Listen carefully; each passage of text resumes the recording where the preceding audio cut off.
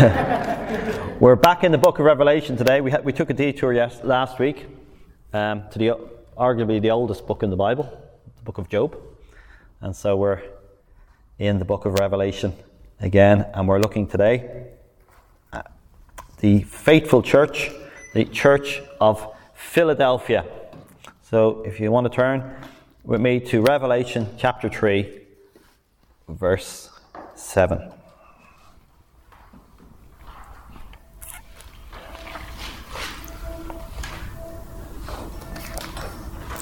And to the angel of the church in Philadelphia write, These things says he who is holy, he who is true, he who has the key of David, he who opens and no one shuts, and shuts and no one opens. I know your works. See, I have set before you an open door, and no one can shut it. For you have a little strength, have kept my word, and have not denied my name. Indeed, I will make those of the synagogue of Satan, who say they are Jews and are not, but lie. Indeed, I will make them come and worship before your feet, and to know that I have loved you.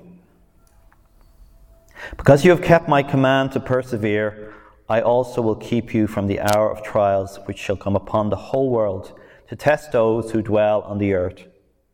Behold, I am coming quickly. Hold fast what you have, that no one may take your crown. He who overcomes, I will make him a pillar in the temple of my God, and he shall go out no more. I will write on him the name of my God and the name of the city of my God, the New Jerusalem, which comes down out of heaven from my God. And I will write on him my new name. He who has an ear, let him hear what the Spirit says to the churches.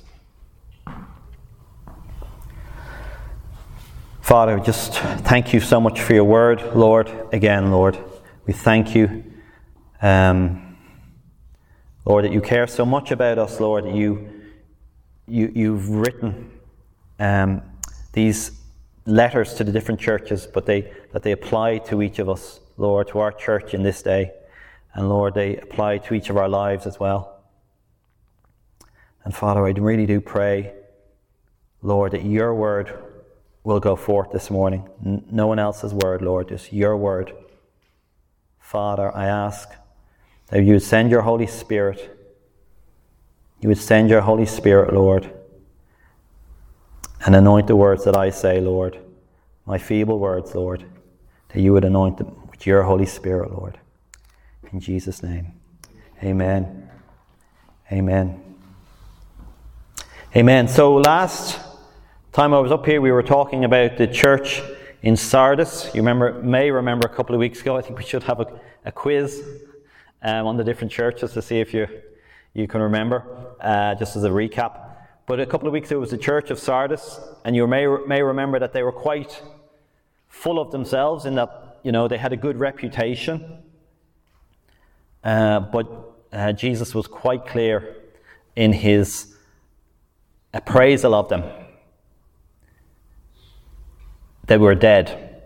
Even though they had a name that they were alive, they were dead. So outwardly, they were doing great, but inwardly, they were absolutely dead.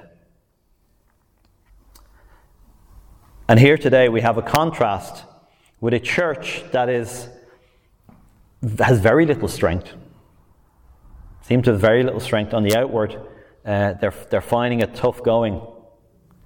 And yet God has much, and Jesus has much to commend about what they're doing.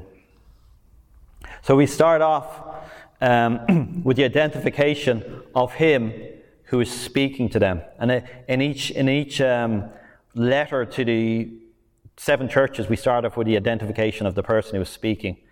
And in this case, it is he who is holy, he who is true, he who has the key of David, he who opens and no one shuts, and shuts and no one opens. And straight away we know, of course, who is speaking. It is, of course, Jesus speaking to the church. And I think it's worth remembering, with each of these 7 letters, obviously they're to 7 churches, so it's important to understand the context for each of the churches.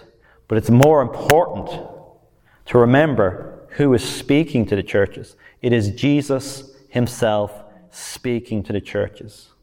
The church is nothing without Jesus, which, seems like an obvious point to make, but there's no harm in reiterating. The church is nothing without Jesus. It is nothing without Jesus. Had the privilege yesterday of attending a conference up the road in a lovely, lovely new church building, and amazing church building, and lovely, lovely people there.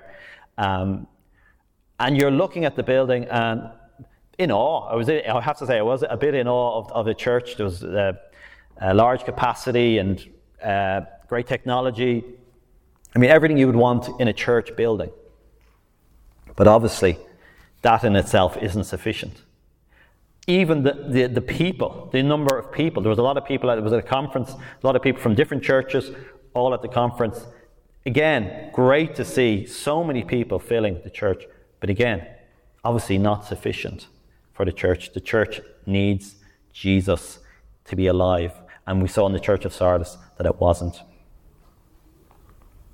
Here, Jesus identifies himself as he who is true, he who is holy. We have to remember that Jesus is holy. He associated himself with sinners. He dined with sinners.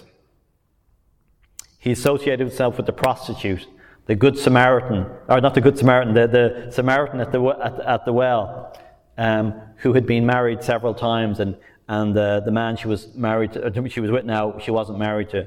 She associated with the woman who committed adultery, and he said, "Go and sin no more." He associated with the tax collector. So he associated with many who were outcasts from society, and in many ways were in sin. And he was not afraid to associate with them, despite the ridicule that he would get from the crowd, so to speak. But he was still holy. He was still holy, and he was still true. He didn't change his character when he was associating them. He was holy, and he was true to who he was. So he who is holy, he who is true, he who has the key of David. Now that's a bit of a strange one. He who has the key of David. What does that mean? It's only found one other place, as far as I know, in the Bible, and that's in Isaiah chapter 22, the reference to the key of David. What does the key of David mean? The first point to bear in mind is that the reference to Jesus in the New Testament, you will often see those sinners coming to him, those in need coming, crying out to Jesus, calling him the Son of David. The Son of David. Because the Son, it was through David's line, we know that the Messiah, the deliverer, was coming. The deliverer of Israel was coming, the Messiah. And when they called Jesus the Son of David, they were essentially giving to him the credit of the Messiah who was going to deliver Israel from their oppression.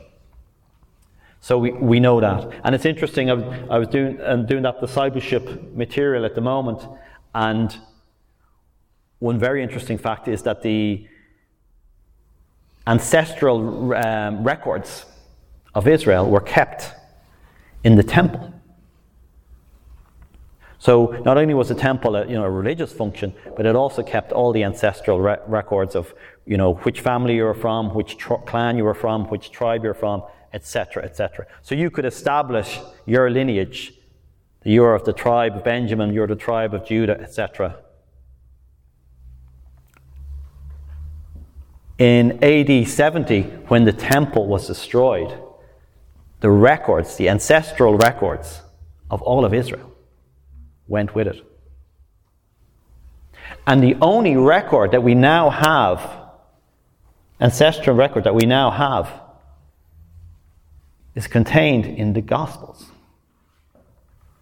So if you look, for example, in the Gospel of Matthew or the Gospel of Luke,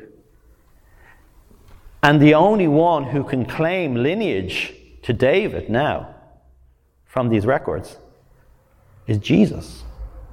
He's the only one who can claim that lineage. So Jesus, he says he has the key of David. So straight away we're thinking the key of David, we're thinking of someone, maybe of the line of David. But there's another element to it, and there's a specific reference in Isaiah 22. Turn me to Isaiah 22.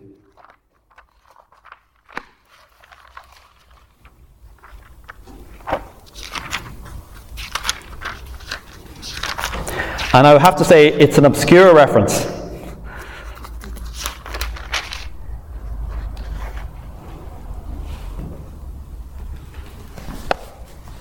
Isaiah 22, chapter 22, verse 15. Thus says the Lord God of hosts, go proceed to this steward, to Shebna, who is over the house, and say, what have you here, and whom have you here, that you have hewn a sepulchre here? And he who hews a sepulchre on high, who carves a tomb for himself in a rock. So a sepulchre was essentially a gravestone, but it was a very fancy one, and it had a lot of status associated with it. And this man, Shebna, he had built a sepulchre for when he was going to die, apparently across the Kidron Valley. If any of you know Jerusalem, the other side of the Kidron Valley, there was a lot of these graves of the Israelites, and I'm presuming a lot of very significant people there. So he had built this sepulchre. Indeed, the Lord will throw you away violently, O mighty man, and will surely seize you and toss you like a ball into a large country. So God was going to bring judgment on this man because he built this big sepulchre, and he was getting above himself. This was a man who was working. He was part of the Israeli government, if you like, or the Israeli civil service. He was a high-ranking official. Some even called him like a prime minister or a minister for finance. And God was going to judge him.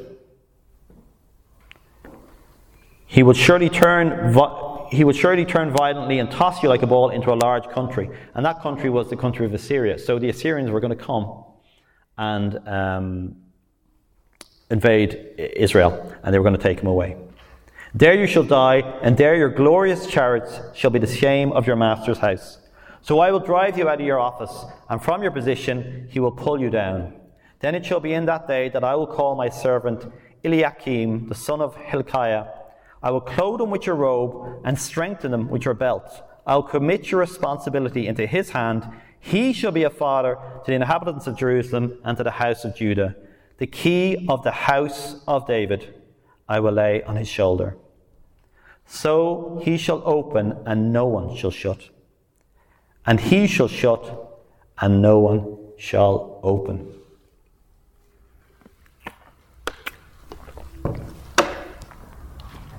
So basically, this man Shebna was going to be replaced by someone else, Eliakim.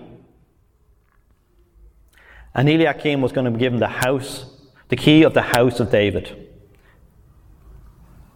And he was going to be given all the authority with it. I worked in the civil service for a few years, and some very good people in the civil service.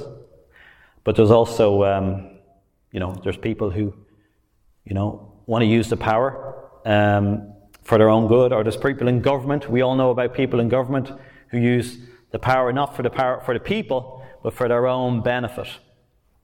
And so Shebna was being replaced by Eliakim, who was more trustworthy, and God was giving him the key of the house of David. And with that key came authority, came power, came access to Jerusalem and the treasury in Jerusalem. So it was a very significant and important position. Interestingly enough, The name Eliakim, there's two different versions to what that name actually means. One is he will establish, or God will establish, shall I say. God will establish, or God will raise up. Another version says it means the resurrection of God. But either way, you get the idea that God was going to raise this man up and put him in a place of authority. He was going to have the key of the house of David. And so we see here Jesus saying he now has the key of the house of David. What he opens, no one shuts, and what he shuts, no one opens. And I don't know about you, but in my house, keys are very important. And if anyone knows me, I won't be getting the key of the house of David anytime soon, because I tend to lose keys quite a lot. But they're so important, aren't they? Because they obviously give you access, and they also keep out. They make your house or your building secure. So it's so important to have the key, and it is a sign of authority and a sign of power. So here is Jesus speaking to the church of Philadelphia, saying, it is me. It is the one who has the key of the house of David. The kingdom. God said he was going to establish the throne of David, the throne of his kingdom, through the descendants of David. And that kingdom was going to last forevermore. And that's the kingdom that Jesus has the key to. Jesus has the key to that kingdom. And what he opens, no one can shut. And what he shuts, no one can open. And in a sense, you could say he's saying, just like Jesus said, I am the door. You have to come through me. I'm the door. And it is only through Jesus that we can come in to his kingdom. He says, I know your works. I see, I have set before you an open door, and no one can shut it. For you have a little strength, have kept my word, and have not denied my name. Indeed, I will make those of the synagogue of Satan who say they are Jews and are not, but lie. Indeed, I will make them come and worship before your feet and know that I have loved you.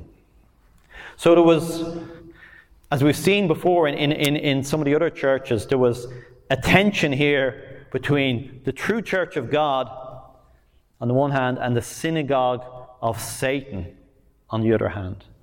So presumably these were Jews who rejected Jesus. So they were probably very much part of the establishment. They were part of the establishment. And anyone who's worked in the civil service or anyone who's had dealings with government or with power will know that there is an establishment. There's an establishment. And if you want to get on in the world, if you want to do things, you want to make money, you got to be in line with the establishment. Do as the establishment says. And these Jews, they were not real Jews because they didn't really follow God, because they had rejected Jesus, and they rejected those who'd followed Jesus. Were obviously persecuting the Christians, and the Christians had very little strength. But Jesus comes to them with an encouraging word. He says, I have the key of David. It's me. They mightn't let you into their synagogue. They might throw you out of the synagogue. They might punish you. But you are coming into my kingdom, my everlasting kingdom. Because I have the key of the house of David, the key of David. And what I open, no one shuts. And what I shut, no one opens. And he says, I've set before you an open door. And he says, I know you have a little strength. I know you have a little strength. And what I love about this passage, and it's in, I think it's probably in all the epistle, but I just noticed it in this one. The amount of times we see the word I, and that I is Jesus. It says, I know your works. I have set before you an open door. I will make those of the Satan of synagogue worship before your feet. I have loved you. I will also keep you from the hour of trial. I am coming quickly. I will make him a pillar in the temple of my God. I will write on him the name of my God. And I will write on him my new name. So Jesus is doing all this. This is a promise of what Jesus is doing. And you mightn't feel very much like you're part of the house of David or the house of God. You might feel you have very little strength. And if we are truly following Jesus, it's easy to get discouraged in this world, isn't it? Because the world seems to be set up against us more and more and more. And it can be discouraging, it can be draining, and we can feel like we have very little strength.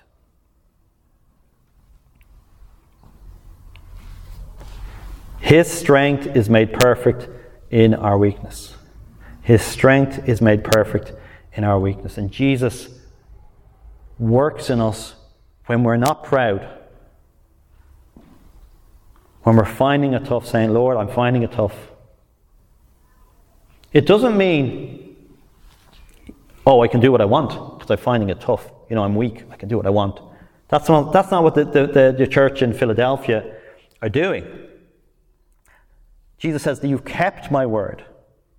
You have not denied my name. You've persevered. So they're holding on. The song there says, I will cling to the old rugged cross. He says, hold fast to what you have. Hold fast. What does that mean? It means not to deny Jesus, not to deny God. It means to hold fast to the cross. It might sound like it's old-fashioned. It might sound like it's uncool. Hold fast to the cross of Jesus. And one day, we will exchange the cross for a crown, as it says here. So God wants to give us strength. We haven't actually got a lot of strength. And I think that is a general feeling throughout the Christian church. We feel like we don't have a lot of strength. Fear not, for I am with you. Be not dismayed, for I am your God. I will strengthen you. Yes, I will help you. I will uphold you with my righteous right hand. So it is God who gives us strength. I can do all things through Christ who strengthens me. It is God who gives us strength. All he is asking us to do is to hold fast. Not to deny him. To keep his word. We cannot keep his word unless we read it first. To keep his word. And there may be things we find in his word, that's really hard. I don't know if I can do that. You can't. You can take the first step and then God will give you the strength. Even young men, even the likes of Namdi and Aritza, grow tired and weary. Youths stumble and fall. Even young people. Young people need the Lord. But those who wait on the Lord will renew their strength. They will run and not go weary, walk and not go faint. They will rise up on wings like eagles. Okay? So I do believe God is saying that he wants to give you strength. You mightn't feel very strong. He wants to give you strength. And all he's asking for you to do is to keep his word, not to deny him, and hold fast to the cross of Jesus Christ.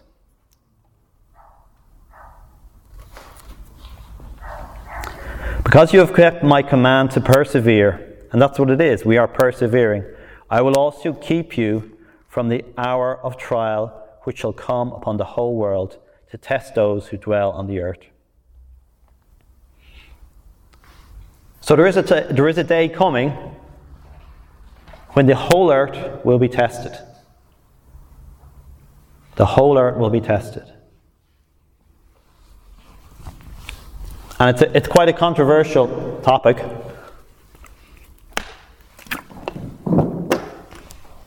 Insofar as, many people say, well, the whole world will be tested, but sure, we'll be taken out before the whole testing, the whole tribulation.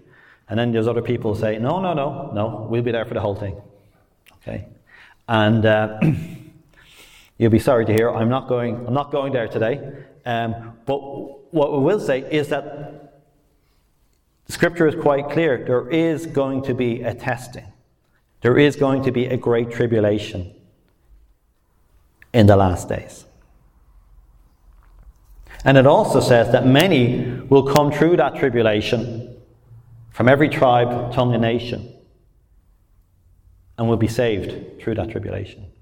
But there is a tribulation coming. But for the Church of Philadelphia, they were being kept from it. Now, some commentators say they're being kept in that they were in it, but they weren't actually experiencing it, just like the Israelites in the land of Goshen when the plagues came upon Egypt. And others say, well, they were actually taken first. They're going to be kept in that they didn't have to experience it. And we know that the actual Church of Philadelphia, to whom it was written, they obviously didn't experience a great tribulation because it was written 2,000 years ago. But the important point is, we probably shouldn't be so concerned, will I face a tribulation or not? Will I face a tribulation or not? If you follow the Lord, you're going to face tribulation. Whether it's the Great Tribulation or some other tribulation, you're going to face tribulation. Okay? And the main thing is that you should be concerned not with facing the tribulation, but with receiving the crown and the reward when Jesus comes back. Behold, I am coming quickly. Behold, I am coming quickly. That's both a warning and an encouragement. It's a warning to those who are not walking with Jesus. It's a warning. And Jesus doesn't try and scare us for the sake of, scaring us. But some of us need to be scared. He is coming, and he's coming quickly. It's an encouragement, obviously, for those of us who are looking forward to the Lord and who are going through difficult times at the moment.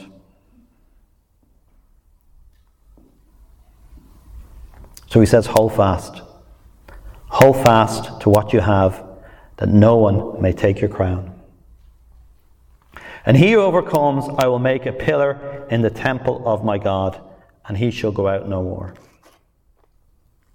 Now, does that excite you? To become a pillar in the temple of God? Amen. For some people, I say maybe it's not that exciting, because when you look at a pillar, it doesn't really do much, does it? It doesn't really do much. If you turn with me to 2 Chronicles.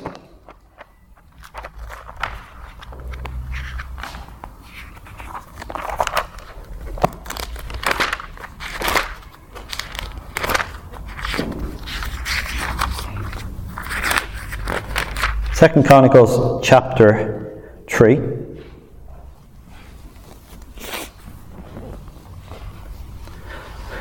Second Chronicles chapter 3 deals with Solomon when he's building the temple, the first temple.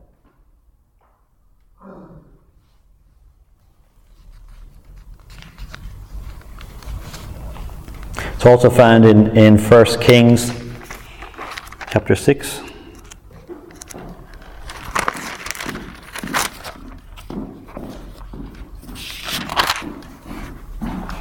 Actually, let's go to 1 Kings chapter 6, verse 13. Now King Solomon sent and brought Huram from Tyre. He was the son of a widow from the tribe of Naphtali, and his father was a man of Tyre, a bronze worker. He was filled with wisdom and understanding and skill in working with all kinds of bronze work. So he came to King Solomon and did all his work. And he cast 2 pillars of bronze, each one 18 cubits high, and a line of 12 cubits measured the circumference of each. So King Solomon hired this guy from Tyre.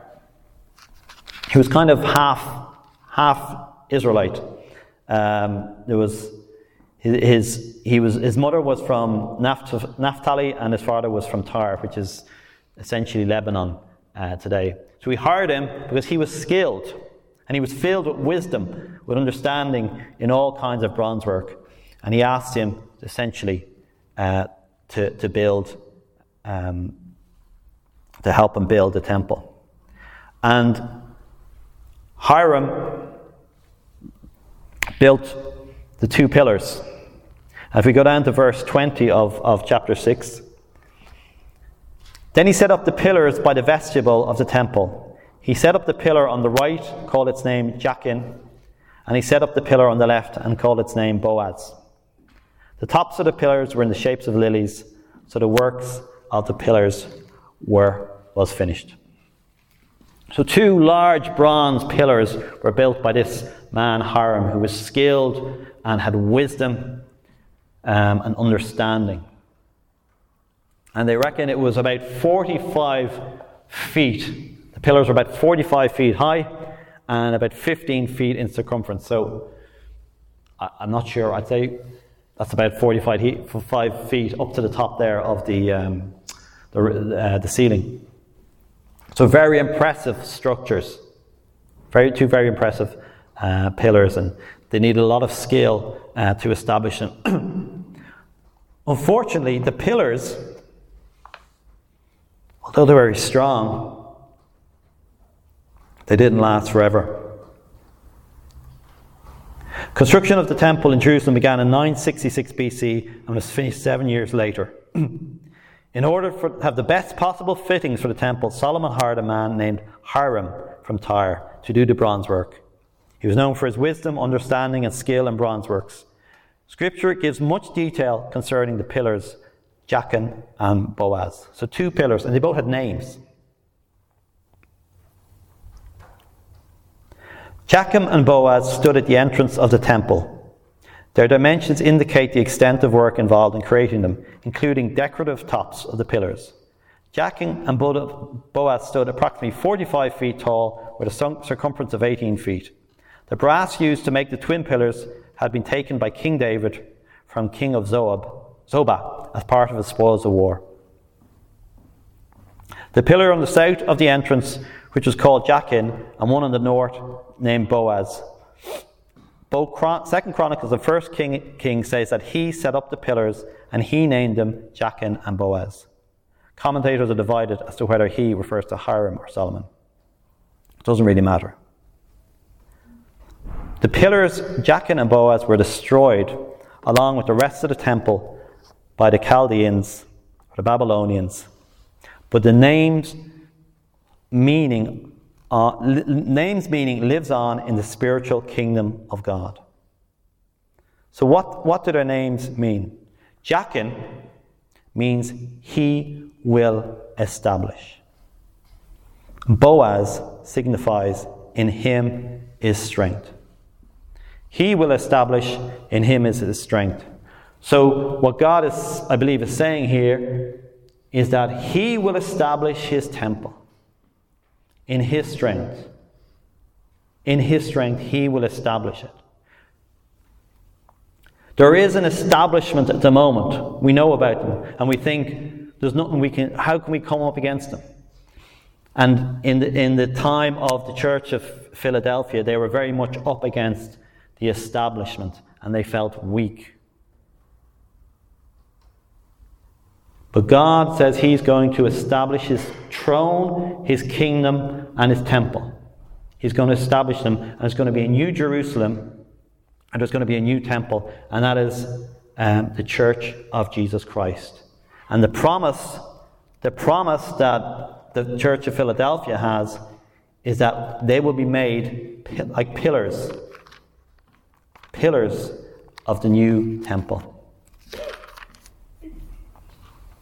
He who overcomes, I will make a pillar in the temple of my God. So God will establish it in His strength, not in your strength, in His strength. But He promises He is going to do it. And that's the promise that He gives to the Church of Philadelphia.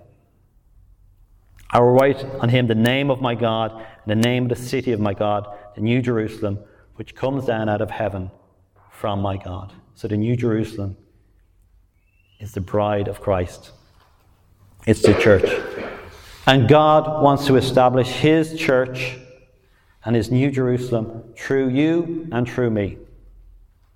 And for some of you, that mightn't excite you. That's not a big deal. But for those who really see the importance and the significance of what God is doing, He promises to give you the strength. He promises to give you His strength. Not your strength, His strength. All He asks for you to do is to keep His word, not deny His name, hold fast, and persevere. And I know some of you may feel a bit weary at the moment. You're finding it tough. Those who wait on the Lord will renew their strength. The joy of the Lord will be your strength. Amen? Amen. Father, I thank you that you give us strength